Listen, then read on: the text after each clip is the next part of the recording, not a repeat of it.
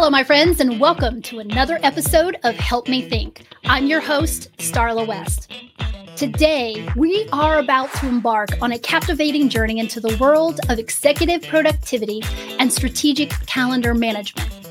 But before we dive into this fascinating topic, let's take a moment to recognize our title sponsor, Business Furniture. Help Me Think is sponsored by Business Furniture, a 100-year-old organization focusing on innovation since 1922. That's right, you heard me correctly. Business Furniture just celebrated its 100th anniversary of creating spaces where people can work better, learn better, and feel better. They truly are the experts when it comes to creating spaces where employees can show up and do their best thinking and best work. As you all know, hybrid work has gone mainstream, and it's one of the biggest economic and cultural changes facing leaders today. Most organizations that choose hybrid work are trying to offer a balance between the flexibility that people want and the need to bring employees together to foster collaboration and innovation. And these guys know how to do it. So let Business Furniture help build a sense of community for your company. Check them out at businessfurniture.net. And now, back to our episode. Today, we're delving into a transformative, but not so new concept, entrusting your calendar to a skilled assistant. Your calendar is more than a schedule. It's a roadmap to optimizing your work and life. And much like the video game Tetris, do you remember that video game where one must masterfully orchestrate falling blocks into a puzzle? Your assistant can expertly navigate the puzzle of your daily commitments, optimizing your schedule to ensure your highest priorities receive the attention they deserve. This strategic shift has the potential to liberate your energy, empowering you to channel it into more productive and enjoyable activities. And with the elimination of decision fatigue, you can focus on what truly matters. Just imagine having the mental clarity each day to make informed decisions. Now, this transformation isn't theoretical. It's the real-world magic that our special guest, Tiffany Nguyen, has mastered as the executive assistant for the CEO of Repeat MD. Tiffany is a thought leader and a highly sought-out speaker in the administrative professional community.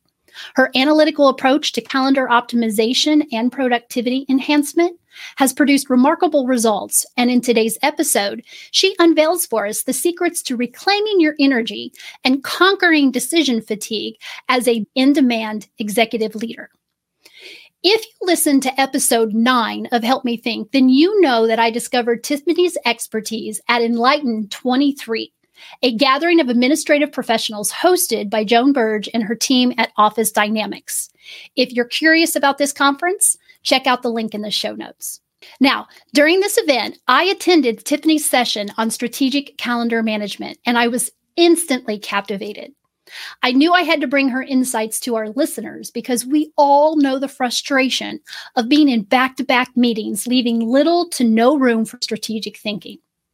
And here's the incredible part. Thanks to Tiffany's expertise, she unearthed a staggering 10 and a half extra hours in her CEO's weekly calendar for strategic thinking and flex time. She also streamlined the CEO's weekly recurring meetings from devouring 39% of his week to now only 23% of his week. And she significantly reduced his tactical meeting time, liberating him from 9 hours to just 3.25 hours each week. This, my friends, is the true magic of an executive assistant proficient in strategic calendar management. Join us as we embark on this journey into the Tetris of time. We'll reveal how strategic calendar management can be a game changer, ensuring every moment of your day aligns with your overarching objectives, while conserving your precious energy and eliminating decision fatigue. And don't forget to download the free worksheet for this episode. It's your guide to implementing Tiffany's calendar audit steps and achieving real results. Now, without further ado, let's dive into part 2 of our conversation with the exceptional Tiffany Nguyen. It's time to reclaim your calendar and supercharge your productivity. I mentioned that you found 10 and a half more hours in your CEO's weekly calendar for what you call flex time and triple T time. And so I'm excited to talk about that a little bit more. But let's talk about how and why you do that when you step in, every time you step into an executive assistant's role. And I know that you're only 4 months into your current role. 4 weeks. 4 weeks. 4 weeks. Yeah. What are we saying? 4 weeks. Share with us how you did that in your previous role, and share with us where you are right now, if you've engaged in that quite yet with your current role. Yeah. My last CEO that I supported, I actually came in as a manager of admin operations with the company, not as the CEO's EA. So I actually had 3 to 4 months of, I'd say it's a benefit of me being in the company, but not supporting the CEO, because then I was able to understand the environment and what some pain points were across the company. So when I started supporting the CEO at my last company, I got access to the calendar, and just visually, just because I've been doing it for so long, I said, there's just way too many recurring meetings on the calendar. It's eating up so much real estate on the calendar. And he didn't really have an EA before. He had someone like helping him, but it wasn't in a full EA capacity. And she didn't have anybody to develop or guide her, mentor her into being a strategic EA until I got there. He was busy. He said, I'm always so busy, but I'm not productive. And I'm sure you hear that all the time from the executives that you coach, is that they're so busy, but they're not productive. I apologize for interrupting, but I will tell you, I hear that more than I would like to. Yeah. Starla, I just don't have time to just kick back and do the kind of strategic thinking that I need to do, because I'm in too many meetings. Yeah. And I immediately will respond with, then it's time to sit down and let's take a look at your calendar and let's figure out how we can make some changes. And then that's when I will ask, pull your executive assistant into this. Let him or her help you figure this out. Now, some will do that, some won't, but that's usually the complaint. I'm in way too many meetings. Yeah. And a lot of the meetings they wanted. So. But yes, so I just started supporting the CEO, and he is very data driven. And so I couldn't say, hey, my EA intuition, my EA spidey senses are going off and you're in too many recurring meetings. So I needed a data driven approach to show him that there is a problem. And he already told me the problem. I'm in too many meetings. I'm busy, but not productive. And so that was the problem that I was trying to solve. And so how I was trying to solve that is going to be very data driven, because we haven't had time to build that trust yet, where he would trust my EA instincts. So I needed to come up with a different approach in terms of showing him how he's spending his time and energy. Energy is a big one, because where the energy flows, the energy goes. I can't remember what the saying is, but that energy saying. And the time is just, I think, the tip of the iceberg. It's more of the energy draining part. And so when I started doing the calendar audit, and I was in Outlook before, now I'm using Google Workspace in my current role. And Google Calendar has something called Insights. And it's exactly my calendar approach, but I'll still explain it in Outlook. But I looked at his calendar. I started categorizing his meetings. First, I was categorizing recurring versus non-recurring. And then I wanted to do a little bit deeper, and I did tactical versus strategic. And so there's a couple layers to this onion that I was peeling, because recurring and non-recurring just wasn't as granular as I needed it to be. And it was, maybe it will help with the time, maybe, but I just needed more context. It's that context part. And one-on-ones doesn't mean that it's not productive, or recurring meetings doesn't mean that they aren't productive. Mm-hmm. And so I started interviewing the meeting owners. Some of them were the executive, was Eric himself. And I asked him, what meetings drain you? What meetings on your calendar just suck the life out of you and you just don't want to be there, but you feel like you have to be there? And when he told me which ones he did, and I asked him, why does it drain you? And he told me why. And I had to sit back and think about some of that, because I don't think people sit back and think about what drains their energy and what gives them energy. Because some meetings give the executives energy because they're super passionate about marketing or things like that. And some executives, like the CFO, doesn't care to be in marketing meetings, but he has to be because it costs money. So those are the things that I was trying to figure out of where is the energy flowing.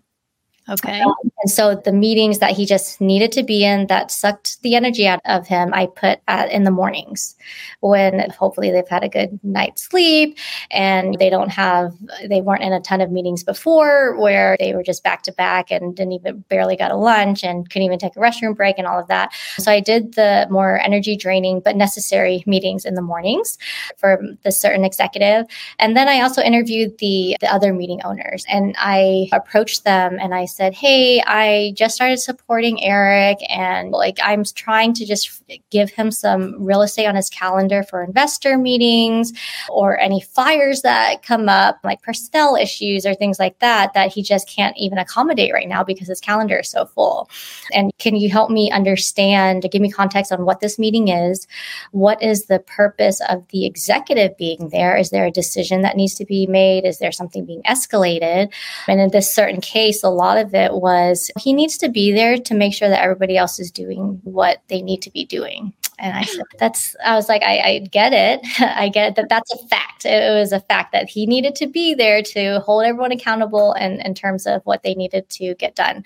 But that was a cultural issue and an accountability issue. So then we start getting really deep into the accountability culture in the organization. And this discussion just how I'm going to create more time in the calendar became, how are we going to change the culture around here? And how are we going to hold people more accountable to what they say that they're going to do? And then we start talking about metrics dashboards and all of these other things, these metrics that people have to report. And if there needs to be, and they weren't doing that before, but just it stemmed into so much more than just time and calendar. But that was my experience with my last executive. I apologize for interrupting, but I think that's a beautiful example of what a business partner's mindset looks like. Whereas what we would consider to be a traditional administrative professional, they would probably go into those meetings and they would be very task focused. I need to figure out what this meeting is for and whether or not my executive needs to be in there. And as things surface that you just pointed out, they may or may not look at that as this is my responsibility to bring awareness to my executive about this cultural issue and that there's some opportunities here to improve the culture in a way that there's lots of benefits that come from that, not just you getting out of some meetings. So yeah, I thank you for sharing that because I think that's a beautiful example of that kind of mindset. Yes. And is the CEO empowering these people to make the decisions without him having to approve everything. It's also that empowerment and authority and not micromanaging the team and trusting them to do what you hired them to do and development. You have to allow them to make mistakes as well and fail to a certain degree, but have those boundaries set at the beginning. So I also had that conversation with the CEO. It stemmed from all of this calendar, the audit of the calendar is all of these cultural gaps that we should be aware of. And do we want to prioritize and fix and bridge these gaps, or is now not the time? Right. How did the meeting owners respond to your inquiries? Because I know some of them had to be thinking, what is going on? And is she trying to eliminate my meeting from his calendar? And how do I feel about that? Everyone responded differently, but I always start with the why. I don't like to do anything that somebody asked me to do unless I understand the why behind it. And that could be annoying to some execs, but that's the way that I function. And I make sure that the executive is aligned on why it's important for me to have context because it just makes me more effective. But I always start with the why. I approach the meeting owners and this is what I'm doing. So very transparent of what I'm doing, telling them the why. They wanted to do a transaction when I first started supporting the executive, and he needed space to have all of these due diligence meetings with the investors and with the bankers and with the private equity company. So that's the why. That's the why. And I also approached it where this was a win for them as well. Like, you're empowered, and the CEO told me, like, you are empowered to make some of these decisions without him, or via email or Slack instead of in a 45-minute meeting, or send the executive summary. And if he has questions, he'll ask, and if not, he'll approve it. So it's more efficient in the process for them, and it empowers them to make decisions. And I think people want that. Yeah. And there goes your empathy again. You are positioning these conversations in a way that they see why this is beneficial for them, not just this is something I need to get done for the CEO. Yes. Okay. So you categorized his meetings in a meaningful way on the computer in his calendar. Then you interviewed him to better understand his mindset around all of this, and which meetings bring him energy, which meetings does he want to be in, which ones drain him and suck the life out of him. And then you interviewed the meeting owners to gather intel as well. So what happens next? So those are all my data points. So I consolidated all of that data and I put it in a pie graph form in terms of percentage of time that he's spending in tactical versus strategic versus recurring and non-recurring. And there were a couple different projects going on at that time. And so I said, this project that affects the company a little bit, moderately, you're spending 68% of your time focused on. That's an example. It wasn't that bad, but that's how I approached it in terms of impact versus effort, in terms of time. Right? Yeah, impact versus effort and time and energy and attention. Yes. And it's also, if an executive is super passionate about marketing and he's in all these marketing meetings that he doesn't necessarily need to be in, but it does bring him energy and life. But it's also like the necessity versus the need versus the want. Right. For the executive. We talked about that as well. And so I put it in a PowerPoint, all of the data points and my proposal. So I never bring a problem to the executive. I always bring solutions, right? And with this certain executive, he doesn't like surprises. Like, he won't take same day meetings, things like that. So I sent the deck to him ahead of the meeting so that he can review it.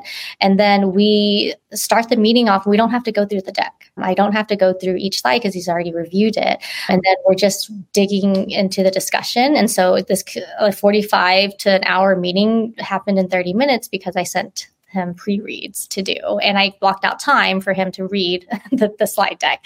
And we can just hit the ground running in the meeting, and he can ask his questions and we can dive into it. So that was my strategy in terms of presenting the information to him.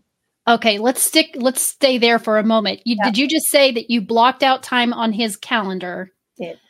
And that time was your instruction to him to review the slide deck? Yes, I'm a huge fan of task blocking, but not just, hey, read your emails, read this very specific email and respond to it in this 10-minute window that I gave you. And I was lucky. My past executive did exactly what was on his calendar. And that was going to be my question. So you had an executive who you could time block for, and you knew certain tasks that needed to be done. And you got to a place where you knew when to best put them on his calendar. And he would look at his calendar and see that she's put a task here. This is something I know I need to do. And he would actually do it at that point in time. Yes, he would. That's impressive. Because the trust was there, but he was also very he came from military and he's very structured, and everything was on the calendar and it was so structured, right? Not every executive's like that. My current executive's not exactly like that. There are some times and days where he's knocking out his tasks, but there are other days where I have so many tasks in the calendar and I don't know if they're going to get done or not, but I just move them to another day as I'm learning about the priorities of not only the business, but the executives in both personal life and work life. Once I start understanding those, then I'll be able to prioritize the task. And I'm not just throwing tasks on the calendar just because there's an opening, but I know that they'll be in the right mindset to answer this escalated customer email or whatever the task is. So that's And I'm not offended if it doesn't get done on the time that I told this person to do it. I just move it. So the adaptability and flexibility is also a big thing for me as well. And just no judgment. I presented, just like the calendar, strategic calendar management data. I presented the data. You said there was a problem. We agreed what the problem was. These are my solutions. This is the data. And if you decide to take none of my proposals, that's fine. But you will continue to feel like you're too busy and in too many meetings and not productive.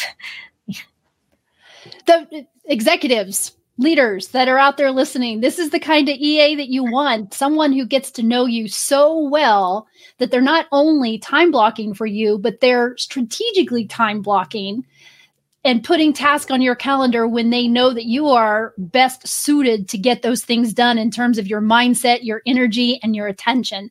Oh my gosh, I know there's got to be so many leaders out here saying, how do I get Tiffany? How do I get a Tiffany?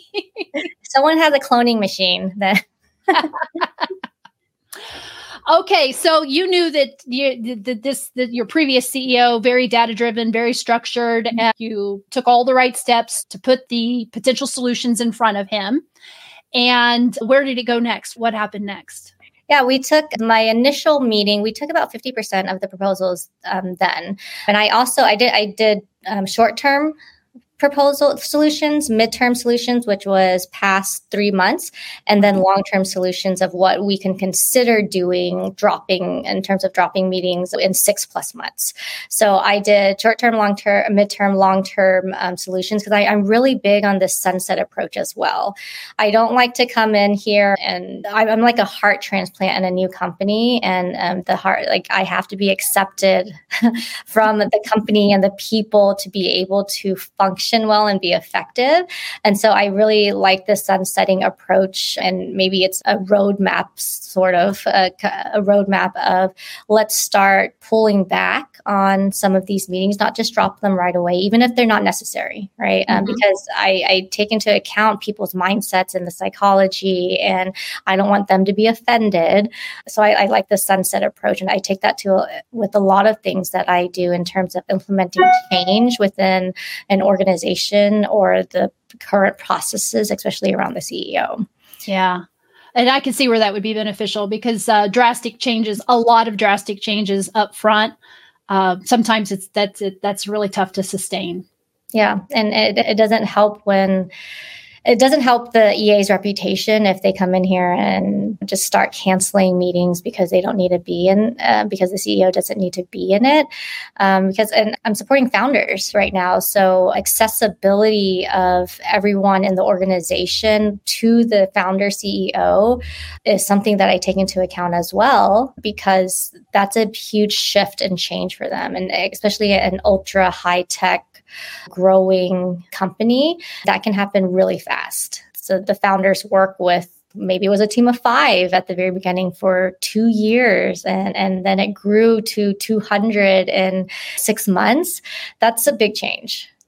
Right. And not everybody's going to be able to have the kind of access that they had early on in the beginning. Yes. And there's a difference between the CEO being accessible. I don't believe that the CEO needs to be accessible to everyone at all times, but approachability is something that I think every CEO should have. Right. For everybody in the organization to be able to approach the CEO, but not necessarily access. They don't need to access them to do their job. Yeah, well, that makes sense. And I suspect there's lots of executives out there that would agree with you. So then which of your proposed solutions did he accept? And then how did you implement them and what was the impact? Yeah, so there were 2 big project meetings on his calendar. One of them had 30-minute daily stand-ups and weekly tactical meetings for this one project. And the word tactical in a meeting already this is a red flag for me when it comes to the CEO being in a tactical meeting, because I can't imagine that the CEO is owning any tasks.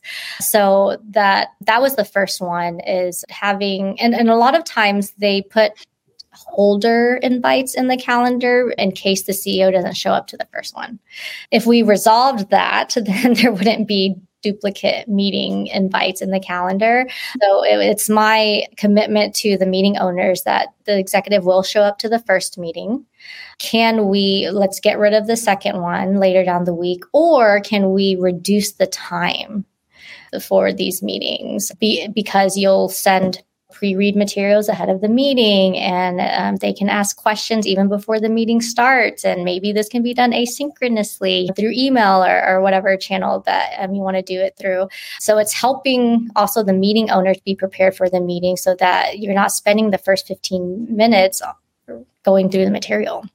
Yeah, so you're supporting everyone else at the same time, right, to be successful and get the outcomes that they're looking for. And it just provides more structure. There's a lot of the meeting owners didn't have agendas for the meetings. And so I started pushing people for agendas and pre-reads and briefing. And it was just a more effective system. Yeah. So in this system, was it continued to be allowed to put things on the CEO's calendar, or did you lock that down so that when things got onto his calendar, it was because you put them there or he put them there? Right. I blocked all of open time on the executive's calendar. And I do that now because I don't want people throwing things on the calendar, because there's no way I can strategically manage if I'm not deciding where the meeting will go and when the meeting's happening. And there's a lot of pieces. A meeting can't happen until other meetings happen. So there's a lot of moving pieces, and I'm the only owner of the calendar. The executive doesn't touch the calendar, does not give availability. That's what makes it really hard. I know with some EAs and execs as well, because if somebody goes directly to the exec and asks for time, then they'll give it to him. And the EAs, no, I was holding that time for something else. It's hard. There needs to be one owner of the calendar, and it needs to be the EA. And the executive just can't. They just have to funnel all requests to the EA.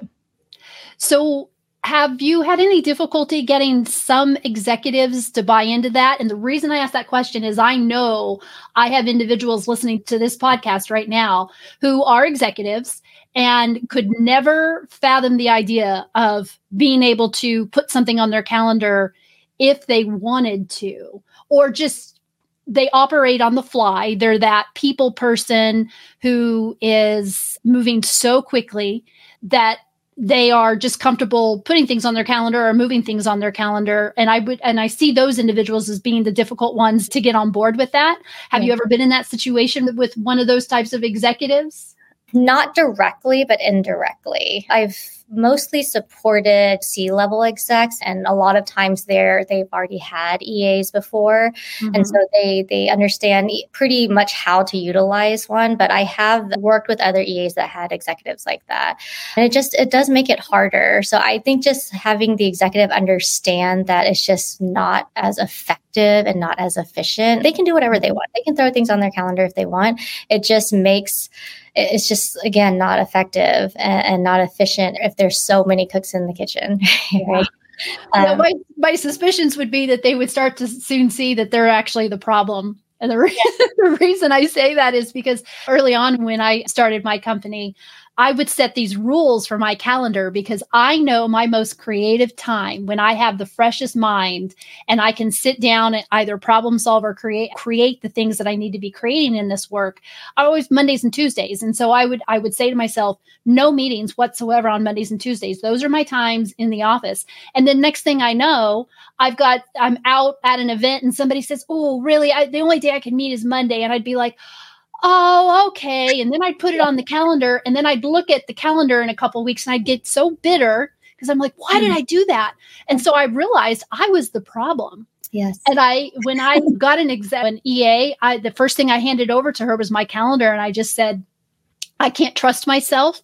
These are rules, but I can't seem to follow them. And she follows them. She has no problems looking at it. People saying, I'm sorry, Starla's just not available on Mondays. We're going to have to look at Wednesday, Thursday, or Friday. And so a lot of times I know the work that I'm doing, I'm having to help the executive see that their calendar is a lot of times the challenges that they're having or the complaints that they're having, it's because they're the problem.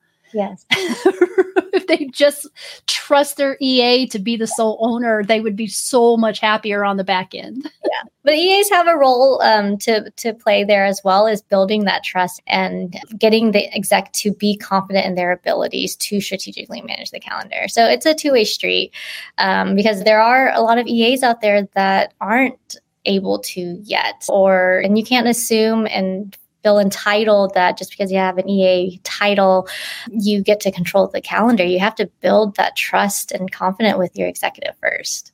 Yeah, and prove that you can do it in a way that really benefits them. Yeah. That leaves them thinking. I think my goal would be, if I was in that role, my goal would be that in 6 months they looked at me and said, "I wish I would have done this sooner." Yeah. Yes. Yes. So let's go back to the recommendations that you put in place and the steps that you took, and then those outcomes. Yes. So we took about 50% of my proposals, which I was actually surprised by. And this was 50% of the short-term proposals. And we actually took one of the long-term proposals immediately, which was eliminating one of the project tactical meetings. And there were some proposals that he still to this day hasn't taken. I recommended not doing weekly one-on-ones with his direct reports. And he still to this day has weekly one-on-ones with his direct reports. And that's fine. There are different phases of the business where and different personalities as well, and also different skill sets of the executive leadership team that comes into play. And I don't think that I took that into account when I was suggesting to not have weekly one-on-ones. So now my current CEO has weekly one-on-ones with his direct reports, and I'm not going to recommend that he get rid of them because they are very important in the startup phase of the company. So taking away those project meetings and empowering those meeting owners to, one, make decisions, to have pre-reads ahead of the meeting and just be prepared, an agenda and be prepared. That was just saving so much time and understanding just the mindset as well. But it allowed, and then we went into like a due diligence phase with some investors that just ate up so much time, but we didn't have to adjust too much to it because the space was sorry. No worries. The space was there for me to accommodate all of those meetings. So it just happened at the right time, right before we had those investor meetings, and it proved that this works. In that case. It did work because I'll go back to what stood out to me, and you can add in here anything that I missed, but the 10.5 hours, more time on their calendar for flex and the triple T time. And I do want to go back to what that is. Okay. But then you were able to reduce his weekly recurring meetings from 39% of his week to only 23% of his week. Okay. And then the time spent in tactical meetings went from 9 hours per week to 3.25 hours. And that set him up to have that flex time that you were talking about earlier, to deal with problems that come up, or to just be agile enough to do the things that need to be done in the moment, right, that he otherwise couldn't do if he was stuck in meetings. Right. So what is the triple T time? Triple T is think tank time, which is what my former colleague called it. I call it time to think. And I supported the founder in my last role, which is who I did the calendar audit for. And he wanted that creative space that you were talking about that you do on Mondays and Tuesdays. Mm-hmm. And I think it's important for founders, especially, but every executive, to have just that empty space in the calendar so that they can be creative and innovative and have those big ideas because they can't do that if they're in meetings all the time because their focus is in the meeting. So I carved out and I protected the triple T time. I made sure that there was at least 30 minutes in the morning. There was a 2-hour lunch break every day that I protected. And then there was an hour in the afternoon. So I stacked most of the meetings up front loaded them in the mornings because he was just a lot more attentive then and engaged in the meetings then. And then towards the afternoon, it would just be breathing room, or time to think, or just brainstorm. He really liked whiteboarding. He had a couple whiteboards in his office. So it was time for him. And I saw him in there during his triple T time, just like scribbling away on his whiteboard. and sometimes he had his feet up on his desk and was reading the newspaper. And I just carved out the time for him to do those things so that he can be engaged in the meetings that he is in. So you said you protected this time. And we already talked about the fact that you protected the time by blocking it on the calendar and making sure that people couldn't drop calendar items into his calendar. But humans being what they are and what we know about them, I can't imagine that there weren't key people in the organization who started to sniff out when those times were. Excuse me, and I do have to clear my throat here real quick. My apologies. Sniff out that he's in his office during these times and he's normally, and I'm using flying quotes here, free. How did you keep individuals from invading that time physically in his office? I moved my desk right across from his office. I moved my office right across from his office. It was literally, I can see him working. And people would walk by and they're like, oh, why'd you move? And I said, I just need to make sure that Eric's working. Joke out of it. But really it was to make sure that people weren't just swinging by. But he had the personality where, although his door was open, it didn't mean that his door was open. It was just physically open. I think he already set that culture before I got there. But if it's, I'm trying to think of recommendations for the execs that are more my door is always open kind of mentality and culture. Recently, one of the EAs that I work with now scheduled an open office hours for her executive. And it could be dropping in on a Zoom or physically stopping by his office. And I think that's helpful to have open office hours where you can just come by. And if there's anything that the executive has been like blocking them on and hasn't been responsive and things like that, stop by the office hours and they can knock it out there. That might work for some executives, some it won't. But I think that I thought it was a great idea to have open office hours for executives. And maybe it's weekly, maybe it's biweekly, maybe it's monthly, I don't know. And then so everybody knows that it's okay to go in there. I haven't had anyone that really disrespected they didn't barge into meetings that the executives in. But in one of my webinars that I did, somebody did say that someone just barged into the meeting and just started talking. And that's a cultural issue to me. I don't think that's the whole, ownership of the EA to fix. I think it's definitely a conversation that the EA should bring up to the CEO. Be like, hey, we should stop allowing this. And I always use the word we. It's never you, because we're a team.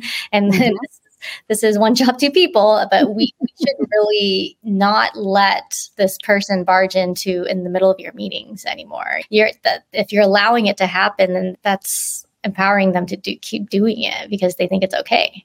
You're absolutely right. The only thing that's going to address that and remedy it is a conversation that executive needs to have with whoever is making that decision. That's the only thing that's going to fix it. No EA or anybody else on the team can fix that. Yes. So it's the boundaries, right? It's drawing those boundaries and aligning the boundaries with the executive. And sometimes you do have to protect, but sometimes you do have to allow certain people to have access to the CEO just for morale, just for the culture building as well. Just understanding when it's good and when it's not. Also just aligning with the executive. Hey, I know you're in your brainstorming session. Is it okay for people to stop by, or you're hard no right now?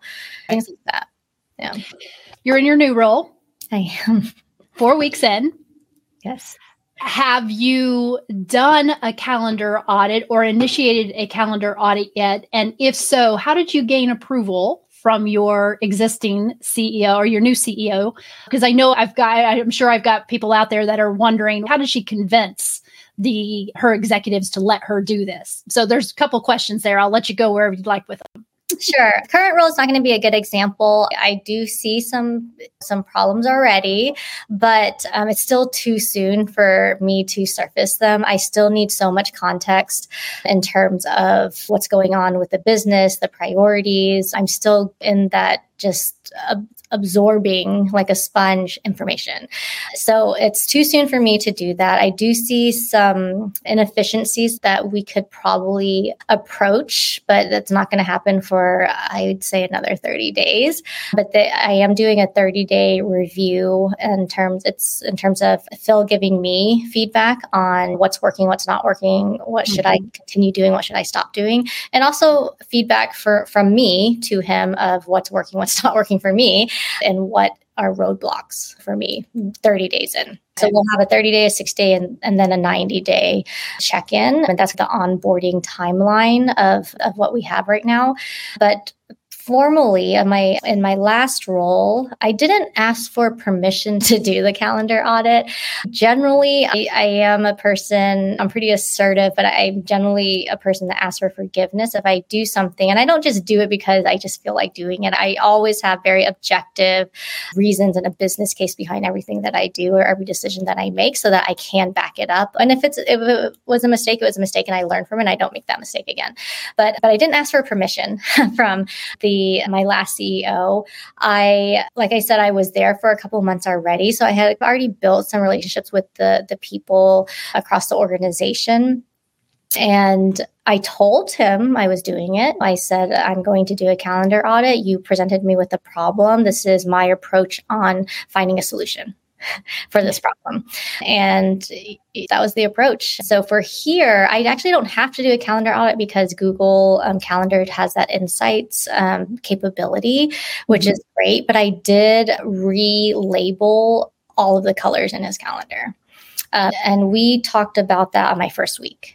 When I was here, is what each of these colors mean. And Google, you're able to label, like in Outlook as well, you're able to label it, and it's pretty intuitive. Like I put family time or personal time, triple T time, task time, whatever.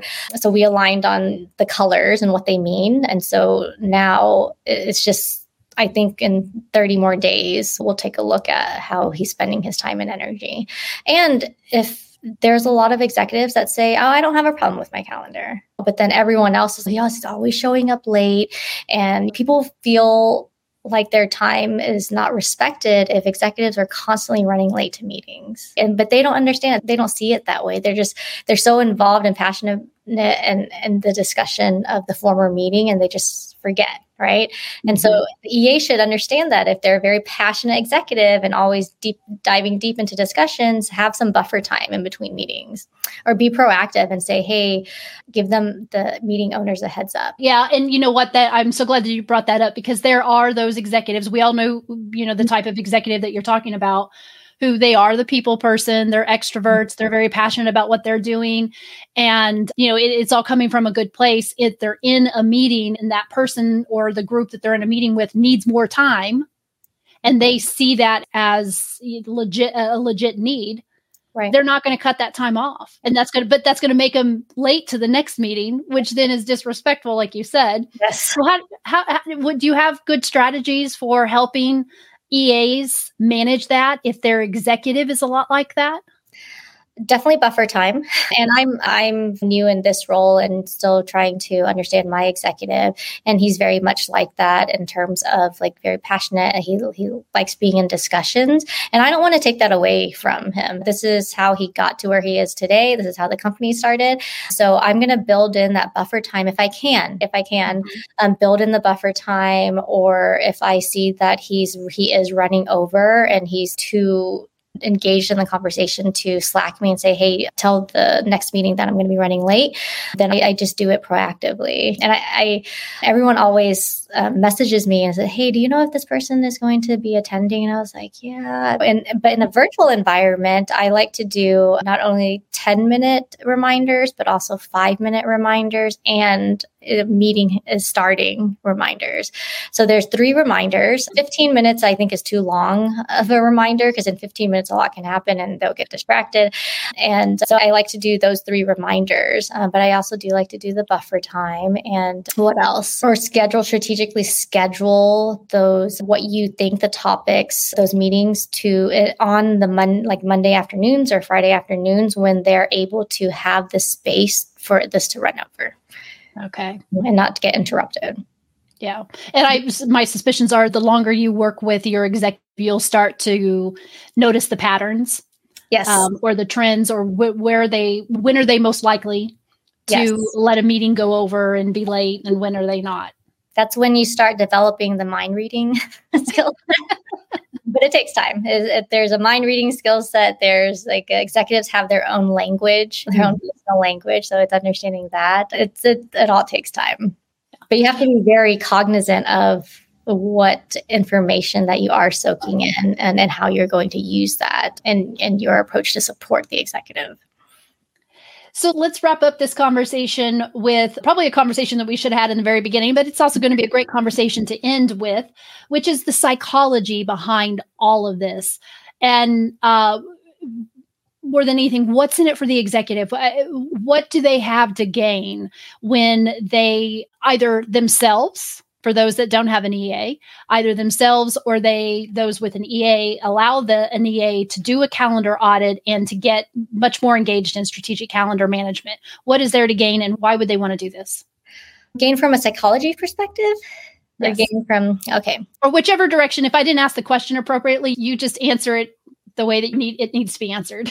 Yeah, objectively, they're gaining time, right? They're gaining time with the calendar, but I think it's the energy. They're gaining the stuff that feeds their energy and makes them excited about things. And they're getting rid of the meetings or tasks that drain their energy. So I think it's energy conservation and redistributing that energy into things that they love doing. And if it's creative, it's innovative, strategic, if it's going to trade shows, if they love doing that, they need the space to do that. And it doesn't feel like work anymore. I think a lot of entrepreneurs and founders, it doesn't feel like work for them anyway, but it just makes the job more fun. And the EAs love what they do. They're not just doing this for a paycheck. They actually love what they do and they're good at what they do. And so let them do what they love so that you can do what you love. Yeah, and in most cases, way better at it than the executive probably would be at it. Yes. Yeah, let's just be honest. This is true. No matter how great the executive thinks he or she is, their EA is far better at their job than the executive could ever be at it. Yes. For obvious reasons. And I think it also probably eliminates decision fatigue for the executive, doesn't it? Yes. That's one of the things I loved. Once I handed everything over to Jenny, I was just like, oh, thank heavens I don't have to waste my brain power trying to think through all of this stuff and make decisions. Yes. Thanks for bringing that up. That's a great point. Decision fatigue is real. And I don't think people are able to articulate it or identify what it is, but it's that at the end of the week where you can't decide on what to eat for dinner or where to go for dinner, that's because you've made too many decisions at the beginning of the week or throughout the week that you just can't make a simple decision like that anymore. So yes, there's definitely the decision fatigue. It helps with that because when the EA is good at what he or she is good at in terms of managing the executive's time, then the executive has to make less decisions. And if you have the system and the structure in place, the system does the work for you.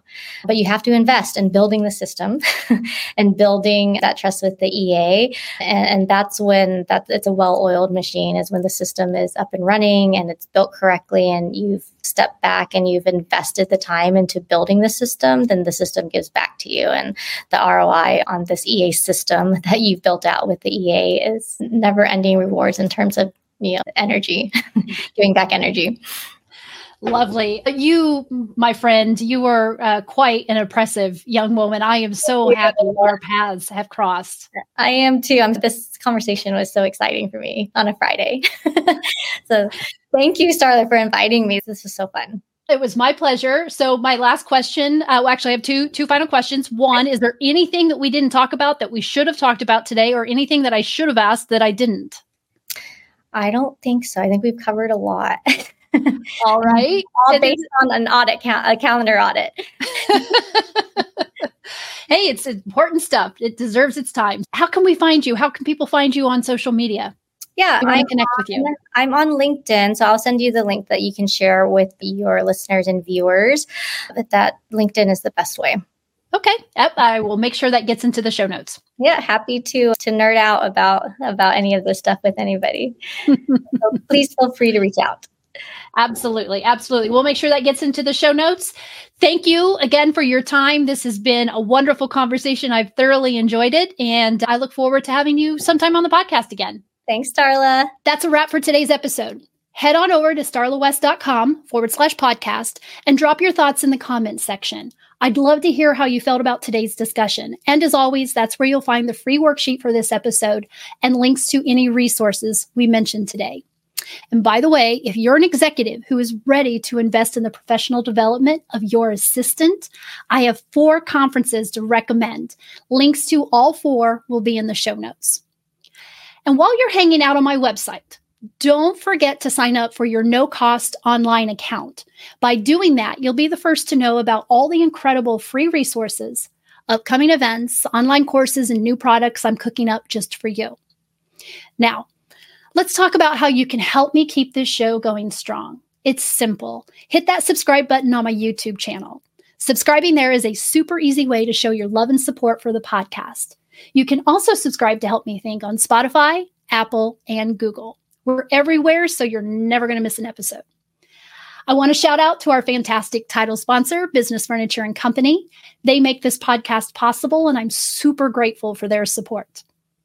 All right, folks, that's a wrap for today's episode. Thank you so much for tuning in. I'm your host, Starla West, and I can't wait to catch you next time on Help Me Think. We'll see you soon.